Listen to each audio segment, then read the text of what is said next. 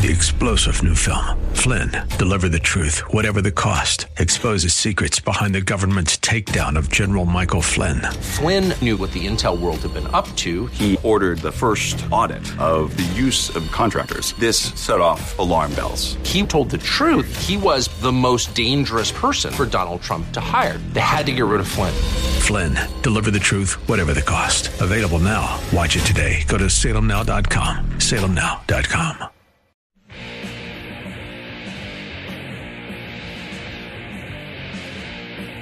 Hey, Wyatt, this is a little aggressive for an Easter Sunday, don't you think? Hey, I'm going to throw you under the bus a little bit here. You're the one that sends the playlist. Just having fun. Play it. Just having fun. One final segment here, AM 1280 The Patriot, Northern Alliance Radio Network with me, Brad Carlson. Again, joined by our friend and valued Northern Alliance Radio Network colleague, King Banaian. As always, check out the King Banaian Show, Saturdays 9 to 11 a.m. on our sister station, AM 1440. King Banaian, the jobs report blew past expectations as payrolls boom by 916,000 in March. Am I correct in assuming these are more of the jobs that are coming back that were lost during the pandemic? Brand new jobs, combo platter, King Banaian? Well, it's a combo platter for sure, Brad. We ended up with 916. About a fourth of them came out of leisure and hospitality, which has been the hardest hit sector of the U.S. economy. That's your restaurants, that's your bars and so forth, your hotels. Those all roared back, but you saw a big gain in construction. Some of that's the weather effect. February was a lousy month, especially if you were in Texas.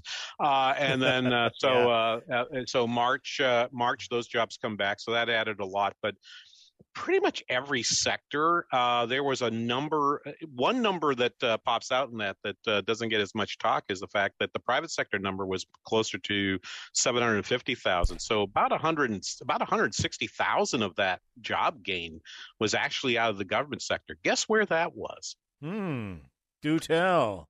Public schools. Teachers going back. There you go.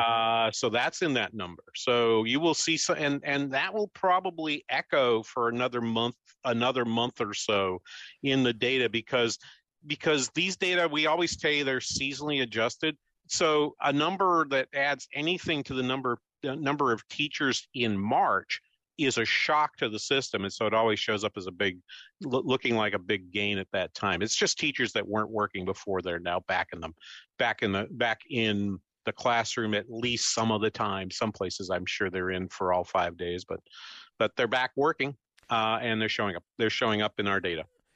So over the last year, since it was March 11th, we passed the 1-year anniversary of the pandemic, and I think there was 2 different COVID relief packages during the Trump administration. Obviously, the most recent one during the Biden administration, totaling $5 trillion in relief, ballpark figure, which just adds to our ever skyrocketing national debt, King Banaian. And I think the biggest travesty in electoral politics today is it doesn't seem like there are any elected officials that give any credence to reducing spending. Republicans do when they're not in power, but that's another story for another day. Talk about the economic impact going forward. Is that a myth that government stimulus provides a jolt to the economy? Because that's what we hear chanting points from really any president is want to give a jolt to the economy. Here's a couple $1 trillion. And, of course, this most recent one, not a lot to do with COVID relief, but that's another story for another day. But talk about these in particular from an economist standpoint, King Banaian. Yeah, my point here, Brad, would be there's been less impact as you add more stimulus. Okay, every additional $1 trillion you spend gives you less of a jolt. Okay, it's sort of like the impact of the 5th cup of coffee versus the first one. We call in economics diminishing marginal product, right? Mm-hmm. So we're seeing that. I think in these stimulus bills. I mean, the first bill was the first trillion, 2 trillion, closer to 3 trillion we spent was largely money that was filling a hole. Indeed, in terms of the unemployment report, one thing that people are concerned about is the fact that unemployment insurance now continues on into September, into early September. They were actually going to extend it further, but he who would be king, Senator Joe Manchin, sort of pulled that back by a little bit and got it to early September. But there are people getting $300 additional unemployment insurance per week. And in some sectors, that's like the size of your paycheck or close enough to the size of your paycheck that you're going to say, you know what, I don't think I'm going to go back into the workforce just yet. So it doesn't show up necessarily in unemployment rate, but we still have 8 million people fewer working than were working in February of 2020. And some of those people are not working because that particular check is coming in. So, as we look at more and more of these bills coming through, these infrastructure bills now that the Biden administration is talking about, their impact on employment is not going to be very strong. Indeed, in the construction sector, everyone who can swing a hammer right now is out working a site. It's hard for me to understand how infrastructure in the traditional sense of building stuff is actually going to add more jobs because housing's doing well, commercial construction is coming back. And there was almost 100,000 jobs added just in March in construction. I don't see where you're going to get the people to do the jobs that you're proposing to spend this money on.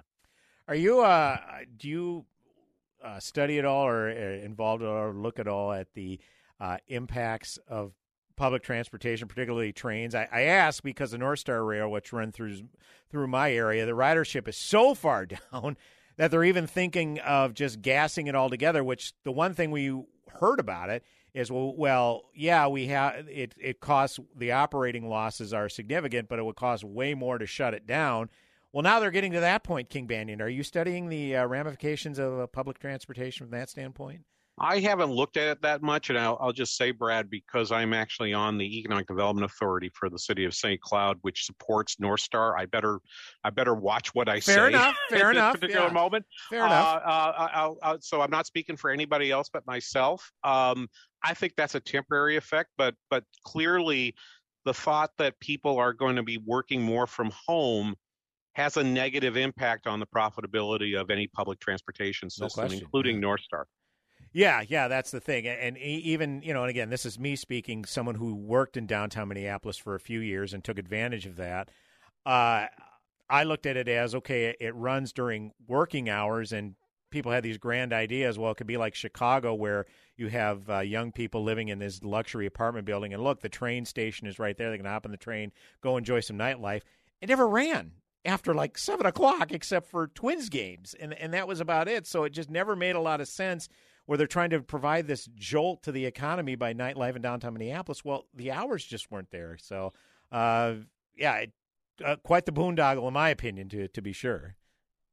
Well, King, we only have about 30 seconds to go. We do have to run. We appreciate you joining us today, King Banaian. Again, the King Banaian Show, Saturdays, 9 to 11 a.m. on our sister station, AM 1440, The Businessman. King, once again, have a blessed Easter to you and your family. Appreciate the time, sir, and hopefully we can call on you again. Yeah, glad to do it. Thank you. Happy Easter, Fred. AM 1280, The Patriot, Northern Alliance Radio Network. Folks, hope you all have a blessed Easter as well. He is risen. He is risen indeed. Godspeed, my friends. Have yourselves a blessed week. Closing time. Turn all